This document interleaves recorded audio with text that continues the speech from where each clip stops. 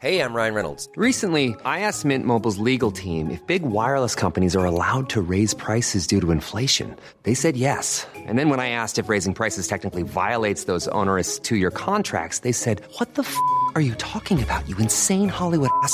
So to recap, we're cutting the price of Mint Unlimited from $30 a month to just $15 a month. Give it a try at mintmobile.com/switch. $45 up front for 3 months plus taxes and fees. Promo rate for new customers for limited time. Unlimited more than 40 gigabytes per month. Slows full terms at mintmobile.com. Acast powers the world's best podcasts. Here's a show that we recommend. This is Roundabout Season 2, and we're back to share more stories from the road and the memories made along the way. We're talking rest stops. If we're stopping to get gas, you will be timed. You will be for sure. Misguided plans. I grew up in the city, so I have a healthy fear of real extreme darkness. This was like wilderness. A lot of laughs. Y'all weird, but you were different. Like, you were real different, bro. I can't really put my finger on it.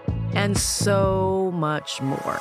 Just goes to show that unexpected things sometimes are the best when it comes to a road trip. Roundabout Season 2, presented by Nissan, is live now with new episodes rolling out every Thursday. Listen and subscribe wherever you get your podcasts.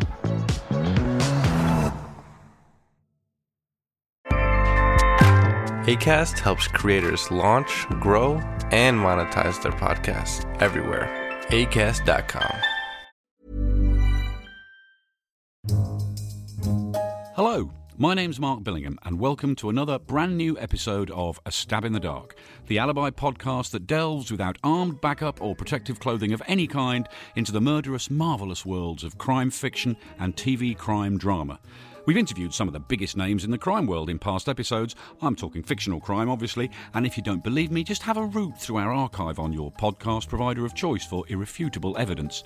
And today, we're delighted to say that one of the most talked about crime novelists in America, Liz Moore, is joining us here in our well-appointed, biscuitless incident room in West London.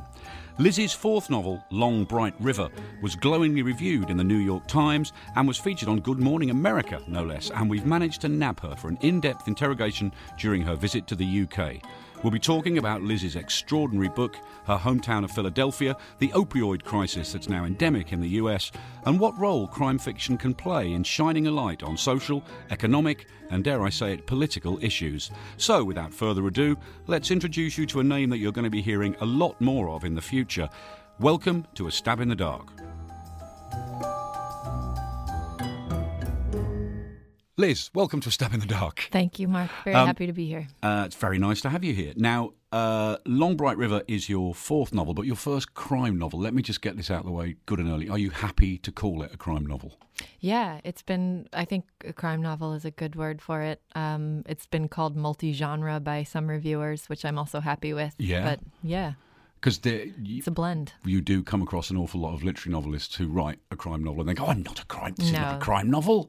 That is not. I'm not interested in saying that. I love to read crime fiction and watch like detective film and television, and I'm an avid consumer of crime-related things. So I'm happy to be part of that tradition. Well, that is good. And nervous also about being part of that tradition. It would have been. No, it's very welcoming. Come on in.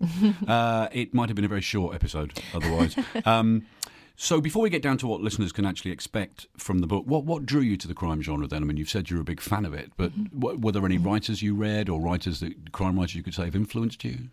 Yeah. When I was a teenager, I read a lot of kind of classic crime fiction, much of it British or part of, I mean, obviously I read Agatha Christie when I was a kid even. I read Dorothy Sayers. I really liked Gaudy Night when I was in high school. Right. Who else? Nio Marsh, who I think is Kiwi. She's New Zealand. New Zealand, yeah. So those were sort of like my very early introductions to the world of crime writing. The golden age. You got all the golden age out of the way good and early. Yeah. I haven't read them in many years. Contemporary crime writers I love are, unsurprisingly, people like Tana French. I adore her work and read it. And I like Dennis Lehane, and he was kind enough to read this book and give it a nice quote. So yes, a very nice quote. I grew up in Massachusetts, so his writing about Boston is kind of feels like home to me. Yeah, Dickensian Gennaro books are just wonderful, wonderful crime novels. Your previous books, The Words of Every Song, The Unseen World, and Heft, were all stories about people who are disconnected in some way and then reconnected to one degree or another. And even though Long Bright River is your first crime novel, that same theme kind of underpins this one too, yeah? Yeah, in some ways it feels like a natural progression for me, because even the books of mine that haven't been categorized as crime dramas, they always include an element of mystery or suspense, and the figures in them are always kind of working to solve a puzzle. Until this point, never crime related, but questions about identity or ancestry or things like that have always been at the heart of my other work. Okay, well, let's get into the nitty-gritty then of Long Bright River, because it's not only a big book, it's a big book, but also in terms of it's big, and when it comes to the issues it deals with. Just tell us a little about what people can expect. Sure. Long Bright River is set in the neighborhood of Kensington in Philadelphia, which is a real neighborhood that I've spent a lot of time in over the years. And Kensington is one of the places in the States that's been particularly hard hit by the opioid crisis. So I never know how much to say about the opioid crisis here, because I don't want to assume that people know a lot about it or little about it. It's something we're hearing a lot more about. Define it briefly, or tell you my... So very briefly... obviously, there have been many waves of addiction in the States and outside the States, and in the UK too, specifically addiction to heroin and opioid products. This wave in the US is largely caused by the overprescription of pills such as OxyContin beginning in the mid-90s, typically described as being caused by... wish to make a big profit on the part of companies like Purdue Pharma. So in our system of privatized medicine, doctors have been highly incentivized, almost bribed, to overprescribe pills such as OxyContin and to underplay how addictive they are. So a whole generation, multiple generations of people have been overprescribed narcotic medication like OxyContin, and then when their prescription ends, they find themselves physically addicted, turn to trying to buy those drugs on the street, find that that's very, very expensive, and so turn to heroin, which is a much cheaper alternative, and find themselves really in the depths of a very serious addiction. And it's caused, it is so serious that it has caused the life expectancy of certain demographics in the U.S. to decrease for the first time in many generations. So it's a hugely serious problem in the States. And I understand that it's spread elsewhere as well, but maybe there are different routes to that. So that's the opioid crisis in a nutshell. And the book is set in a neighborhood that's been hard hit. It's the story of two sisters, the younger of whom is suffering from addiction to opioids and doing sex work to fund her addiction. And the older of whom, Mickey, is a police officer who patrols the same neighborhood. And so when, at the start of the book, Casey, the younger, goes missing, her older sister, Mickey, takes it upon herself to go looking for her sister off the job, which gets her into some trouble. So, it's a story that I understand had been sort of brewing for a while. This wasn't a book that was knocked off in a year or anything. This was a story you were thinking about for a long time. When did you decide it was going to have those crime elements, that there was going to be a mystery, there was going to be a missing person? That's a good question. Originally, I wrote a short story. I first got to the neighborhood in 2009. I was there as part of a photojournalism project and was writing nonfiction about the neighborhood. And I began doing community work in the neighborhood, teaching free writing workshops at a women's day shelter. And all of that sort of served as inspiration for a short story I wrote years ago at this point that was kind of unsuccessful, and I put it aside for a time. In that short story, Mickey and Casey were present, but Mickey was not a police officer. She had other work. And it never had the kind of narrative urgency that it needed. And I knew that it wouldn't sustain a whole novel. So I put it aside, and only when I came back to it did I decide that if Mickey were a police officer, that would create and Casey were to go missing, that would create a lot of narrative tension. And that's when I really started thinking of it as potentially a crime drama, and it kind of took off from there. But at the heart is that relationship you've mentioned between the sisters, Mickey and Casey. Mm-hmm. It's a complicated relationship, to say the least, isn't it? Yeah, they're actually estranged when the novel begins. They were extremely close growing up. They were raised in a family that had experienced great losses from addiction. Both of their parents are not present in their lives because of addiction. So they were raised by a grandmother who is a complicated character, but largely was not a kind parental figure to the girls. G, right? G, yep. And of course, G has her own issues going on. But anyway, that shared sort of terrible childhood bonded the sisters irreversibly. But as adults, Mickey has followed this. They've found themselves on two very different paths. And Mickey sort of self-identifies at the start of the novel as someone extremely morally upright, as somebody who always does the right thing and lives by the law, and has a sort of misapprehension about herself, in fact, that she's the good sister and she can do no wrong. Of course, that understanding becomes complicated as the book goes on. And Casey self-identifies as like a mess-up who always does everything wrong. And that understanding, too, becomes complicated as the book goes on. So they're estranged at the start, but I think the bond between them forged in their childhood is what causes Mickey to feel the need to go looking for her sister despite their estrangement. I've always believed that when it comes to creating suspense, which is something as a crime writer you get asked all the time, what are the tricks to creating suspense? It's all about characters. If you give readers characters they can engage with and care about, you've got suspense from page one. They know what kind of book it is, for heaven's sake. They know there's stuff coming. And I think one of the things I loved about this book, especially with Mickey, I mean, most of the time with Casey, it's very difficult to talk without spoilers, but most of the time you're seeing Casey in the past tense when you're, because some of the book is set now, some of the book is set in the past.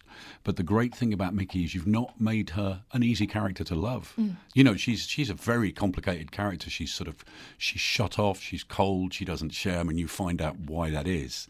But it would have been terribly easy for you to make Mickey the kind of, this blue-collar kind of great character with a heart. But she's not. She's much more complicated than that. Yeah, I had no interest in writing her as a traditional hero. I had no interest in making her perfect. I think it's much more interesting to consider the ways in which people are judgmental about addiction. And at the start, Mickey is very judgmental about her sister. She says she has this sort of like impassioned monologue early in the book about how they grew up in the same household, or we grew up in the same household because it's in the first person, but I made the choice not to be addicted. And my sister has always felt that she had it harder, but in fact, I think I did. And she has this kind of complicated understanding of Casey as having made the choice to fall into addiction, which of course we know there's a huge number of factors that go into addiction, and for the majority of people, it's not in fact a choice. It's not a choice at all.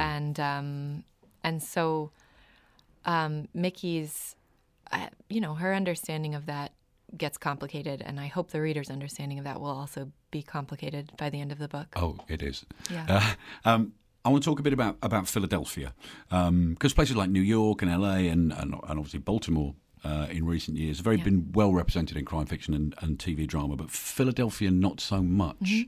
Mm-hmm. I found out a lot about Philadelphia from reading it. In a nutshell, Philadelphia. Yeah, Philadelphia is a great city. My husband's family he grew up in the area, so I had been hearing about Philadelphia for a long time before I moved there. And I've lived there for 11 years now, and I think Philadelphians will never perceive me as Philadelphian because I came from elsewhere. But at this point, I've lived there. It's the place I've lived the longest as an adult, and I have no plans to leave. I have a house there. I have kids there. My kids are Philadelphian. In some ways, it's very insular and protective. Philadelphians love to disparage Philadelphia, but nobody else can. It's that kind of place. I like a lot of places, I guess. Birmingham in this country is a lot like that. Yeah. You know, Yeah. they can slag it off all they like, but anybody else that Right. dares to do it. Right, exactly. You know, if a comedian Yeah. comes on stage in a comedy club in Birmingham and Yeah. goes, it's a bit shit here, isn't it? They'll just be booed off. Yeah, that sounds right. But the Brummies will do that. That sounds right. Really dedicated sports fans in Philadelphia too, like probably Birmingham. I think of Philadelphia as a place also with a complex history because it has two different associations with it. Earlier in its history, it was considered very sort of blue-bloody, like a Philadelphia Story with Katharine Hepburn is outside of the U.S. I think a lot of countries have that understanding of Philadelphia because for many years it was the home of huge American families with famous last names. But it's also a very working-class city, and there's that tradition too. And most recently, it's become a city that kind of, I would say, has a chip on its shoulder about being labeled. The New York Times wrote this now notorious article that called Philadelphia the sixth borough because it's very close to New York City. And many New Yorkers who were getting priced out of New York City were moving to Philadelphia and even sometimes commuting to New York for work. And so Philadelphians wanted nothing to do with that label. They said, we are our own city. We don't need to be New York's sixth borough. Thank you very much. And so that's most recently, Philadelphia is I think, in the process of trying to forge its own identity as its own independent city with its own long tradition of literature and of music, of art, of certainly some people think of it as the birthplace of the U.S. It's where the Constitution was signed and things like that. So I mean, it very much is a major character in the book. And it comes across with incredible clarity. But I wonder if not being a native kind of helps in that. You know, we've had a lot of writers on this show who've talked about place as it's always been a huge part of crime fiction is that sense of place, and some writers need a distance. Some writers need to be able to know those streets they're writing about absolutely inside out. But other people, there's a British writer called Peter Robinson who for years wrote brilliantly about Yorkshire while he was living in Toronto. Yeah. He needed that distance, you know. Is it easier for you for it not to be in your bones, kind of thing? Maybe. It probably gives me the feeling of being an objective observer of what's going on, not having grown up there. A lot of what I encounter feels novel to me or interesting in ways it might not feel to somebody who grew up right in the city. Sometimes it does take me a long time to process a place. My last book was called The Unseen World, and that was set in Boston, which is, I grew up right outside Boston, but I had no interest in writing about it until about a decade after I left, at which point I decided I wanted to set a book there. So, yeah, maybe, I don't know, maybe I do need some distance from a place to feel like I want to write about it.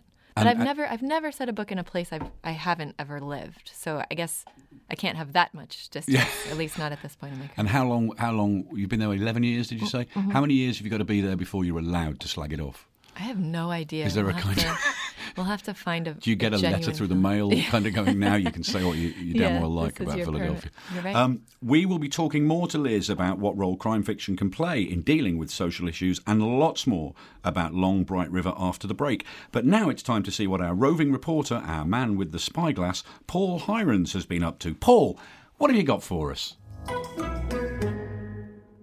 Thank you, Mark. Now, if you've recently been watching Series 2 of Blood, you'll know that it's one of the best new crime dramas around, and I'm delighted to say that the award-winning creator, Sophie Petzel, is joining me on the line. Sophie, welcome to A Stab in the Dark. Hello, it's nice to be here. I'm sorry if you can hear geese suddenly in the background. I'm going to try and move somewhere where there aren't geese. Yeah, no, geese are fine. Bring them into the interview. That's fine. I'll be interested to hear what they've got to say about Blood. Now, if any other listeners, God forbid, haven't seen Blood, how would you describe it to them? Well, Blood Season 1 follows a young woman whose mother dies, and she starts to suspect that her father may have been involved in her mother's death. And over the course of the week, this is Carolina Mayn as Kat, and her father being Adrian Dunbar playing Jim. And so over the course of the week, with all the preparations for the funeral and the family get-togethers, this young woman, Kat, is trying to unravel the mystery of what really happened to her mum. So this is me now trying to describe Season 2 without spoiling Season 1 either, for anyone who hasn't seen it. But season 2 basically picks up a year after season 1 ended, with Jim returning to the family fold and finding that things have moved on since he left at the end of season 1, and that his eldest daughter Fiona has deteriorated somewhat with the same condition that plagued her mother, motor neuron disease. And he basically walks into an environment that's a tinderbox waiting to be set alight, and there is a mystery at the heart of season 2 as well, involving his eldest daughter that he finds himself unwittingly at the heart of, and that all kind of unravels across season 2. So that sounds particularly vague, but I'm trying to be as spoiler-free as possible. I mean, that's one of the things that I wanted to ask you, because, I mean, it's a family drama, but it's also a whodunit as well, but in both series, I guess. Mm-hmm. When you begin to write something like this, I mean, where do you start? Does the family drama part of it come first, or do you start with the mystery?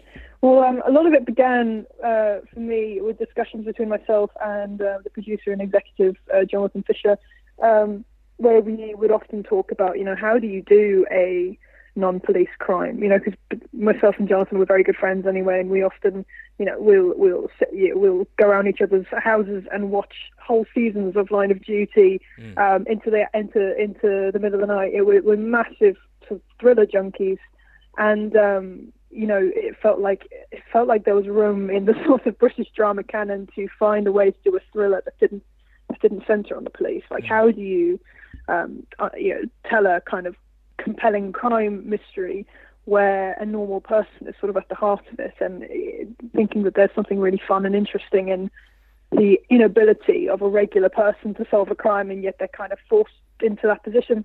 And it also felt like it's something that a lot of people can just relate to in a way that you can't quite relate to, a police officer investigating a police crime. We can relate to a daughter who thinks her dad might be up to no good. We all have mysteries and questions within our own families, I think.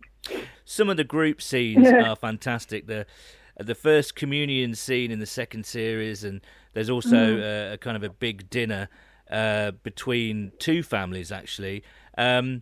You're really good at kind of twisting the screw in those kind of scenarios, and you seem to think that these are the perfect moments for secrets to come out, for people to say the wrong thing, and then suddenly, it's a tinderbox, isn't it? And I mean, I think most families will recognise that.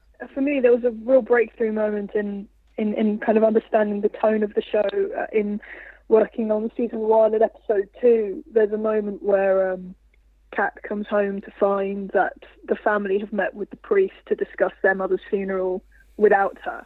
And there's some disagreement as to whether she was told and she'd forgotten, or whether she wasn't told at all. And I knew that in that scene what needed to come out was that Kat had found some incriminating evidence against her dad. And I kept looking for the cool sort of police drama way of getting that out, sort of cornering your suspect and throwing the evidence at them. And I remember just sort of realizing, well, if this was me, I would just, in feeling so persecuted and cornered, I would get so angry and so righteous, I would just say the wrong thing. Mm-hmm. And I think you often feel when you're writing that your characters have to be so much smarter than you and cooler than you and do the right thing and say the right thing. And actually, you get that truth and that kind of, fist-chewingly authentic horror of people doing entirely the wrong thing, and by making them sort of flawed and truthful. And so, once I'd kind of unlocked that in season 1, we were sort of off to the races, I think. Yeah, right. And season 2 just doubled down on that. Everybody has something that's going on with somebody else across the table. It's all about the shared looks and about what people aren't saying. And as much as anything, that's, getting this across, getting, the fact that somebody could be talking about chicken when they're talking about something else entirely, as much of that is down to the phenomenal performances and the direction and the photography to really get across that sense of subtext. Because for me, like, the best bits of Blood are all about the subtext. Absolutely. And you mentioned Jim Hogan, the lead character, I guess, although it's a fantastic ensemble cast of both actors and characters. And then you mentioned Line of Duty earlier, and of course those two worlds collide because Adrian Dunbar, none other than Ted Hastings from Line of Duty, is Jim Hogan in this. Mother of God. What a thrill that must have been to have the big H involved. Well, the hilarious thing was, way back when we were first pitching this, and I think I joked with Jonathan, who developed this with me and produced it. And obviously Jim is played by Adrian Dunbar. Right. And we sort of just laughed and went, well, yeah, obviously. I mean, yeah, great. And I think we went into the pitch meetings and said, yeah, and, imagine Jim Hogan as Adrian Dunbar. And people's eyes light up and go, oh, great, yeah, imagine if. And, when you're doing a kind of a small show like this and you're talking about somebody who's on the most successful primetime BBC show in recent history, you're not really talking, you're talking sort of idealistically with stars in your eyes. You're not talking in a kind of realistic way. And so then as the process sort of, moved on and we got greenlit and we started casting, we were just so fortunate to talk to a casting director, a wonderful like Louise Kiley, who was able to say, yeah, why not just write to him? Let's just write to him and see. And just we couldn't believe our luck then when Adrian read the scripts and loved the scripts and wanted to do it.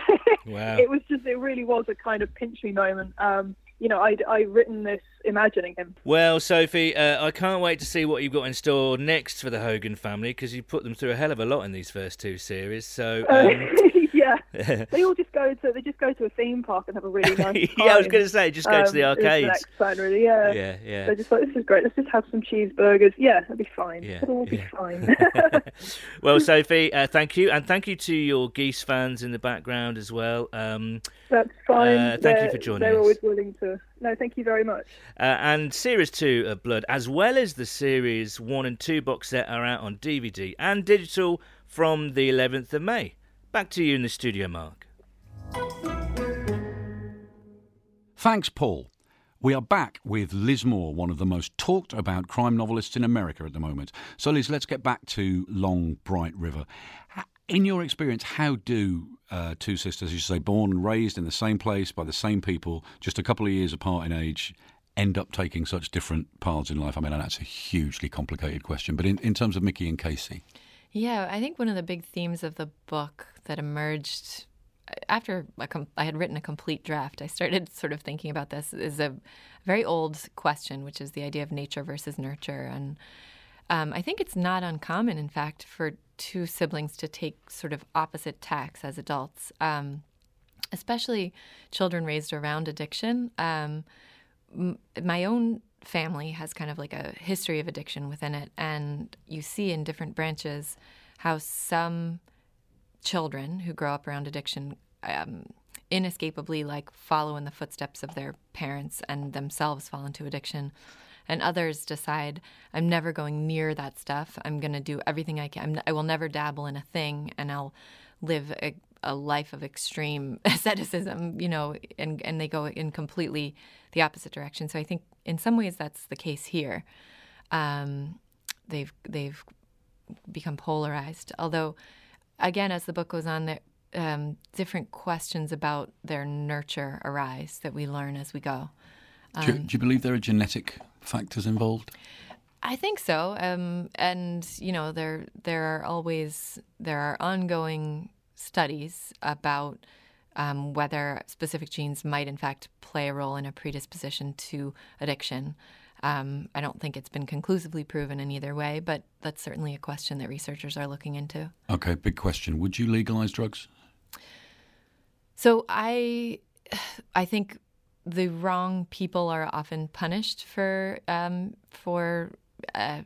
association with drugs, and we saw this.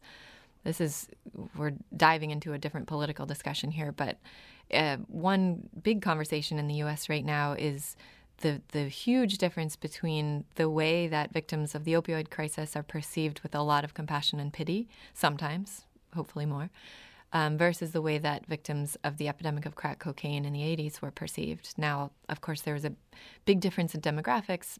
Victims of the crack cocaine epidemic were largely African American. Victims of the opioid crisis are largely white. So I'm certain that there's an element of racism involved in the way that each group has been perceived. I'm glad that society is evolving in the direction of viewing people with addiction as the sort of the victims of a lot of different factors that go into play, including for example, a genetic predisposition, but also in the case of the opioid epidemic, being victims of the kind of huge desire for profit on the part of pharmaceutical companies. I think there are a lot of measures that should also go into place. Like, I am a proponent of safe injection sites. I'm a proponent of, I don't know if this is a term that's used over here, just harm reduction in general. Yeah. The idea of keeping people alive as the most important question. The most pressing need is just to keep people alive, and then everything else we can consider later. I mean, the reason I asked such a sort of bald question was I read this incredible book a couple of years ago called Chasing the Scream by Johann Hari, which is the history of addiction and the war on drugs. Yeah. And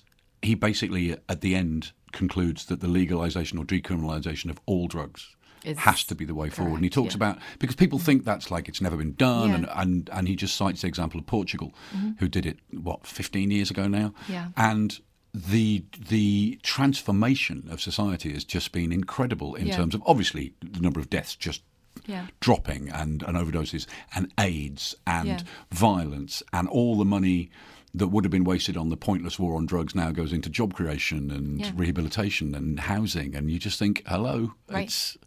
I mean, it's not something I can see ever happening in America. I don't know about you, but it seems far-fetched. But I actually buy that. I think it's I think that makes a lot of sense to me. Well, it's an incredibly convincing. I'll have to read it. It's a wonderful book, Chasing the Scream. So, if a tourist was to wander into those parts of Philadelphia where the book is largely set, I mean, I'm guessing you'd probably advise them not to. But if they did, what kind of people would they be likely to meet? A huge array of people. Like any place, Kensington has a lot of different people in it.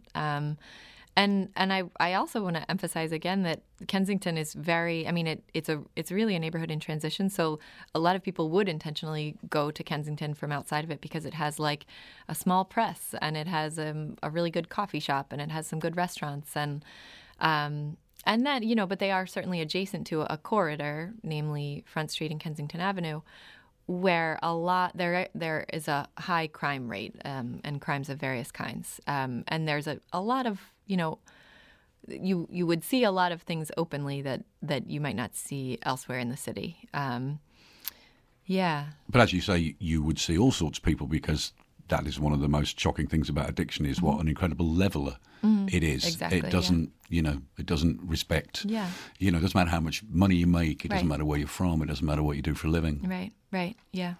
I was very struck by the lists in the book, the names of actual people at the front and the back of the book that you say. I mean, it feels like a personal project anyway, but that list really brings it home. Yeah, those names that appear on the lists in the book are fictional. I just sort of made them up. But they echo something I started hearing from people I've met in Kensington, which is just this kind of like, they would begin to talk about all the people they know who have died from overdose, and it would go kind of on and on and on. And it was a quick way to quantify the seriousness of the problem, I think. Well, it's obvious that in writing the book, you wanted to give, you wanted to honour those people and give the victims of the opioid problem a face and a name, and to speak up for them. But also, you're trying to write a page-turning murder mystery. How not a murder mystery, but a mystery novel. How do you get that balance right? I mean, it's an incredibly difficult tightrope to walk, isn't it?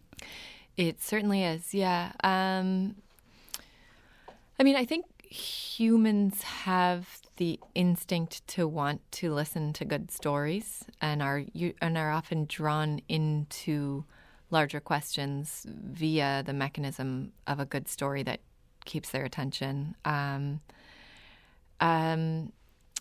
There's been a lot of pushback, I think rightfully, against the idea of that it's a novelist's job to like humanize an issue or put a human face on an issue, because people are people before a novelist gets there and calls them people. So I won't say that my goal was to kind of humanize an issue, but certainly if it has the effect of grabbing people's attention and directing resources to some of the important organizations that are working in Kensington to save lives, then that would be a nice side effect of the book. Yeah. I don't know whether it's the same in the US, but for a long time now over here, both readers and writers of crime fiction have been talking about crime fiction as the new social novel. Mm-hmm. Because again, certainly over here, literary fiction tends to have kind of given up that ground. Mm-hmm. It's become rather more insular. Mm-hmm. At its worst, it's the Hampstead dinner party novel. It's lots of, coming of age novels, that kind of thing. And crime fiction increasingly has been tackling social issues because a cop, if your central character is a cop, can go anywhere. Mm-hmm. No door can be shut in a cop's face. So a crime novel is the ideal vehicle to take on social issues. Is that something that you've now become convinced of, having written one? Or were you convinced of that anyway? Yeah, I think that's a good theory, and it makes a lot of sense. That said, unfortunately, I also have a soft spot for completely navel-gazing novels about MFA programs too. Oh, really? I read those on the side. You need all sorts. Yeah. But I mean, I'm a firm believer in whatever your book is. If you set out with an agenda, you're going to write a bad book. That's absolutely true. Story has got to come first.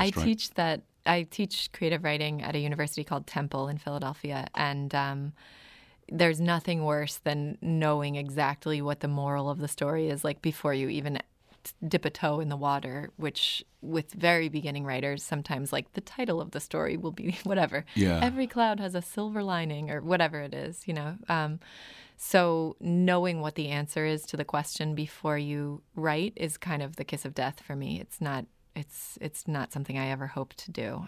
I like to have lots and lots of questions before me when I enter the writing of a novel that I only solve through the writing. You don't know the answer to. You're right, exactly. So, I mean, a lot of our listeners are always very interested in process. Yeah. So you're not a big plotter. You're not there's no big whiteboard with everything planned out. No. And probably for that reason, it takes me quite a while to write a novel. So my schedule seems to be every 4 or 5 years I publish a novel, and I'm kind of on track to do the same again with whatever I write next. I typically only know about the characters. I know who my characters are, and I usually have to find them really interesting. And I know where and when in time they are. And again, the setting has to be really interesting to me. And I typically know what the inciting incident is or the problem that they're facing. In this case, I knew that Casey would be missing. But then the answer to why she was missing and where and if she's alive or dead. Yeah, or if she would be found. If she would be found. I didn't know any of that. I didn't know anything. So that meant writing myself into a bind over and over again and starting over and over again as well. Well, it clearly worked, Liz. Congratulations on a fantastic book. As someone who, like a lot of people, I'm sure, has been affected by some of these issues, it wasn't always an easy read, but it was a book I absolutely could not put down. Before you go, Liz, putting you on the spot here, but we do always ask our guests if they can give us a TV recommendation and a book recommendation, something you've read lately that you'd like to recommend, something you've seen on TV. Sure. Crimey. Something that I've just finished that's really at the forefront of my mind, and I hope it's published in the UK, but I don't know for sure that it is or will be, is a book called The Third Rainbow Girl by Emma Eisenberg, which is nonfiction. It's true crime. It's an exploration of this sort of cultish group of hippies in the States that call themselves the Rainbow People, two of whom were murdered in about, I think, 1980 or the early 80s in Appalachia in the United States. And Emma, the author, herself spent a lot of time in West Virginia where it takes place. And so it's an excavation of her own history with the region and the murders that happened and sort of a re-examination of them. There's a culty element? The Rainbow People still exist, and they would certainly object to being called a cult. I should make that clear. But they're a very peace-loving kind of group of hippies who gather in one spot in nature, maybe once a year, and they come from all over the country. And in this case, in the year 1980 or so, they were hitchhiking from all over the country, and two young women on their way to the gathering, just outside their destination, were murdered. And questions about who did it are very interesting to examine. Okay, that sounds fantastic. Yeah. What about something that our listeners might like to watch? So I'm trying to think. all of the things that I've been watching lately are kind of old news because I have 2 young kids, and so I'm like out of touch with what's most brand new. But Are you just watching Lost? I and know. The Sopranos is quite good, apparently. Apparently, I've heard of that. I've just started Mindhunter. Oh, fantastic! They've just axed it. They've just axed it after 2 seasons. And just my luck. I'm on like episode 3, and I'm enjoying that. And again, an older show that I really loved is Top of the Lake. I watched that recently. Which season? As I remember, I didn't even know there was more than one. I watched isn't the it? complete first season. Is that a remake of a New Zealand show, or am I getting things? Well, I think it is a it New is. Zealand show. Right, No, but I watched the. I think there's been more than one version of it, but there were 2 seasons of it, I think. Well, I watched the one set in New Zealand with Holly Hunter. Yeah. Yeah. Well, some fabulous recommendations there. There we go. A huge thanks to Liz Moore for joining us. And if it hasn't been blindingly obvious, I cannot recommend Long Bright River enough. It is published by Hutchinson. Remember, you can watch all the best crime drama every day on Alibi, available on Sky, Virgin Media, BT and TalkTalk. If you've enjoyed this podcast, then yes, I'm going to say it. Please, pretty please, review, rate and subscribe. It makes a huge difference and puts a little spring in our step to know that you're enjoying what we do. We might even do a little dance. If you didn't enjoy it, just keep your gob shut. We'll be back with another brand new episode of A Stab in the Dark very soon. Until then, a special thanks to our producers Paul Hirons and Joel Porter. My name's Mark Billingham, and thanks for listening.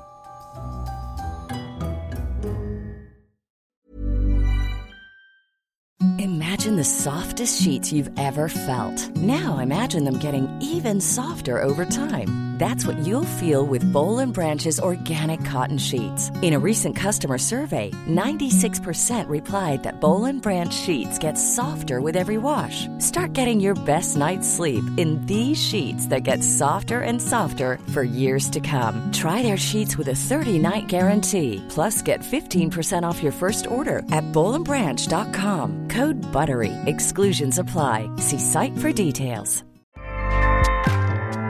Acast powers the world's best podcasts. Here's a show that we recommend.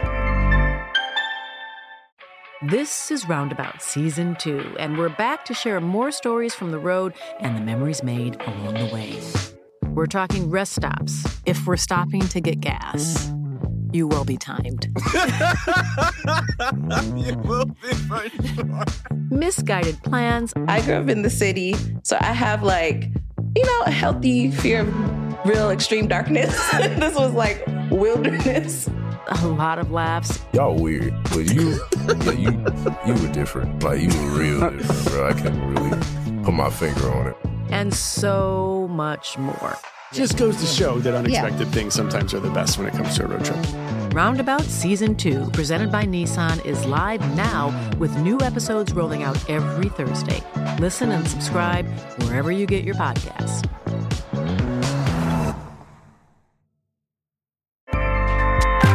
Acast helps creators launch, grow, and monetize their podcasts everywhere. Acast.com.